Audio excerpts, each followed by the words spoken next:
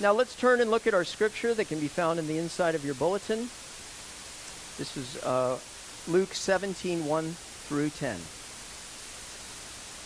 Luke 17, 1 through 10. And Jesus said to his disciples, temptations to sin are sure to come, but woe to the one through whom they come. It would be better for him if a millstone were hung around his neck and he were cast into the sea, than that he should cause one of these little ones to sin. Pay attention to yourselves. If your brother sins, rebuke him, and if he repents, forgive him. And if he sins against you 7 times in the day and turns to you 7 times, saying, I repent, you must forgive him. The apostles said to the Lord, increase our faith. And the Lord said, if you had faith like a grain of a mustard seed, you could say to this mulberry tree, be uprooted and planted in the sea, and it would obey you. Will any one of you who has a servant plowing or keeping sheep say to him when he comes in from the field, come at once and recline at table?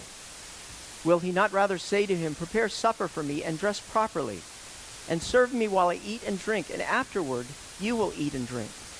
Does he thank the servant because he did what was commanded? So you also, when you have done all that you were commanded, say, we are unworthy servants. We have only done what was our duty. The word of the Lord. Well, I don't know if you've been enjoying the Olympics. It was neat to watch Michael Phelps gain his 54th gold medal last night in the team relay. What a great story, how he has been able to really, win lots of golds this Olympics. It made me think of another wonderful story, the story of Roger Bannister and the breaking of the 4-minute mile. Roger ran in the 1952 Olympics, I believe it was. He was supposed to win gold. They changed up the schedule. He ended up winning 4th. But Bannister had his eyes on another prize, and that was to break the 4-minute mile. The 4-minute mile, it had gotten down to around 4:02, I think 4:03 in the 1940s, and then it had just stopped. Now, no one stopped to consider that maybe the reason for that was World War II. But nonetheless, it had led scientists to conclude that breaking the 4-minute mile was not difficult. It was simply impossible. That the body was not designed, the heart was not designed, the tendons and the legs in such a way that it was humanly possible to break a 4-minute mile. Well, Roger Bannister, a medical student at Oxford, thought otherwise. And so he trained every day with an eye toward breaking that time. And the day occurred in 1954. There was another guy, John Landy, I think was his name, in Australia, who was going for it as well, and Bannister knew this was the day. It was wet, it was cold, there was a wind, but he felt it was the day. And so with 3,000 people gathered around, Bannister headed off to race with 6 other guys. And everyone knew Bannister was trying to do it, and so they were pacing him. And sure enough, as he rounded the corner and he crossed the line, the person announced that a new world record at 3, and even before he could say what the time was, the crowd erupted, and the impossible barrier had been smashed. The 4-minute mile had been broken. And indeed, it was only 46 days later than the 4-minute mile was also broken by the other guy. In fact, I think they run it in like 1 minute and 36 seconds now, don't they? I don't know what it is. But back then it was impossible to do that. It was something impossible. And as you read the scripture, you get the sense that the disciples believe that Jesus is calling them to do something impossible. They scream out, Lord, increase our faith, as Jesus is talking about the life they are to live, a life of not making others stumble, of forgiving someone, even up to 7 times in a day if they come. They're overwhelmed and they say this. I don't know about you, but sometimes I feel that the life that God calls me to live as a Christian is an impossible life. I even say that, don't I? The Christian life isn't difficult, it's impossible. And so how is it that we can live our life in such a way that it shows other people who Jesus Christ is? How is it that we can have this kind of forgiveness, that when we're sinned against so many times that we can have a heart that's soft? Where is it that we can come up with this strength, if you will, to run this proverbial 4-minute mile? But more so, this is not something that is humanly possible, is it? No, Jesus is saying, ultimately in this passage, that I'm calling you to live an impossible life. And I am the power that you are going to need to do it. And so the Lord calls us to say this: command, Lord, what you will give. Command what you will to me, but only give what you command. Indeed, you may demand all you need from God to follow what he commands, because Jesus gives us the power to live the impossible life, but only as we depend on him. And so we're going to look at this passage, the commands that God calls upon the disciples and upon us. And we're going to ask and examine the question, how are we going to live the impossible life that God calls us to live? Number one, God calls us to live an impossible life in how we treat the world. If you'll remember, for the last 2 sermons, Jesus has been speaking to the Pharisees. And he's been condemning their behavior using a variety of different parables. Remember the story of the prodigal son, which is directed at the Pharisees. There's the older son, and there's the younger son who goes off and squanders all of his wealth. And then he comes back, and the older son refuses to meet with him. He's been speaking to the Pharisees and their hard hearts. And then I just spoke about the rich man and Lazarus. Remember Lazarus, the beggar, the invalid, who goes to the rich man's gate, and yet the rich man refuses to feed him. It's been directed to the Pharisees. Well, now Jesus turns to the disciples. In fact, look at verse 1. He said, and he said to his disciples, temptations to sin are sure to come, but woe to the one through whom they come. Temptations to sin are going to come. By the way, this word sin, we've talked about it before. Sin literally means to miss the mark. It's an archery term. If you were to shoot, if you've been watching archery, and somebody shoots the arrow and it does not hit the exact center of the bullseye, what they would say in Old English is, I sinned. I missed the mark. What this means is that God calls us to live a bullseye life. A life that is in conformity with his commands. It's not simply to live and die that we are called to in this world, but rather to live after God's will and God's ways. And so Jesus says to the disciple that temptations are sure to come. If you are to live in this life, you are going to experience temptations, Christian, non-Christian, that say you don't have to live this way. It's okay, you can aim wherever you want. But Jesus throws out a warning here. Woe to the one through whom they come. In other words, we are influencing people toward or away from living the life that God has designed them to live. We are influencers. We are change agents, if you will. And Jesus is saying there is a level of seriousness to how you live, because that is affecting how others live.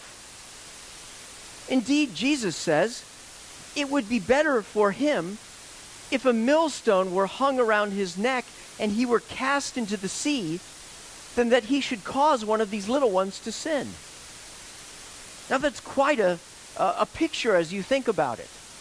A millstone, the millstone they're talking about, is about 5,000 pounds. And so Jesus is saying it's better for you if I were to take a 5,000 pound millstone, tie it around your neck, and to throw you into the Marianas Trench than that you would cause one of these little ones to sin. Now we have to ask the question, who are these little ones? And how are we causing them to sin? Jesus is actually illustrating to the disciples the story of the rich man and Lazarus. If you'll remember, the rich man who had all of this money, all of this comfort, who was living in this gated palace, was living a life of luxury, and lo and behold, Lazarus, this poor man who had nothing, was laid at his gate. And the rich man would walk across his path. It wasn't like he was unknown, and yet for some reason, The rich man did not think he had any responsibility whatsoever toward this man. Even though God's law, which he knew when he went to Sabbath, said to have regard to the poor, to care for the weak and sick. Indeed, this word temptation to sin, the Greek word is scandalon, from where we get the word scandal. That it was scandalous in how the rich man treated this man, with injustice and indifference. Think of the possible consequences for this poor man. Could not the conduct of the rich man have caused him to lose hope in God? Here is my only hope, this rich man. I have no idea whether this rich man acted like he was a Christian, professed to be a follower of God. But could he not have said, God has forgotten me? Because look, even this man who could do something about my plight does nothing. And so Jesus is now applying it to the disciples who do know better. You disciples are representatives of me. In fact, the word Christian literally means little Christ. Your lives are to demonstrate my love for the world. Was it not Jesus who said, "You are the light of the world, and a city on the hill cannot be hidden. Neither does anyone take a light and put it underneath a bed. Rather, in the same way, let your light shine before men, that they may see your good deeds and praise your Father in heaven." What he's saying is that your life is not to be a scandal or a stumbling block from causing people to sin, but rather it's supposed to be a beacon of God's love. And so Jesus is saying to the disciples and to us, you must connect whom you love with how you live. See, for some reason, there is a temptation for us to separate our Christianity from our conduct. It doesn't really matter what my ethics are in my business outside of Sunday.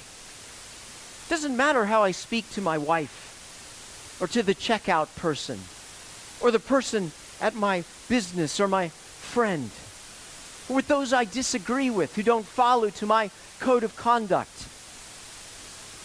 No, Jesus is saying it matters the words that come out of your mouth, how you live, how you choose to love. Did not Jesus say, "You will be my witnesses in Jerusalem and Judea and all Samaria and to the ends of the earth"? There is a condemnation of Christianity in the United States. And to some degree, I believe it is justified. There are many who call on the name of Christ and use his name who are not Christians. And we are going to get painted with that brush. But when people look at Christians and Christianity in the United States, do they see little Christs? Or do they see hatred more than love? Is holiness mandatory for our lives, or is it optional? Do we live just like everyone else? We're supposed to be different. But do we exhibit racism, classism, snobism in those who we look down on? Jesus is saying to you and to me, you are not to live like that. You're not to lead others astray. The way you live is serious business.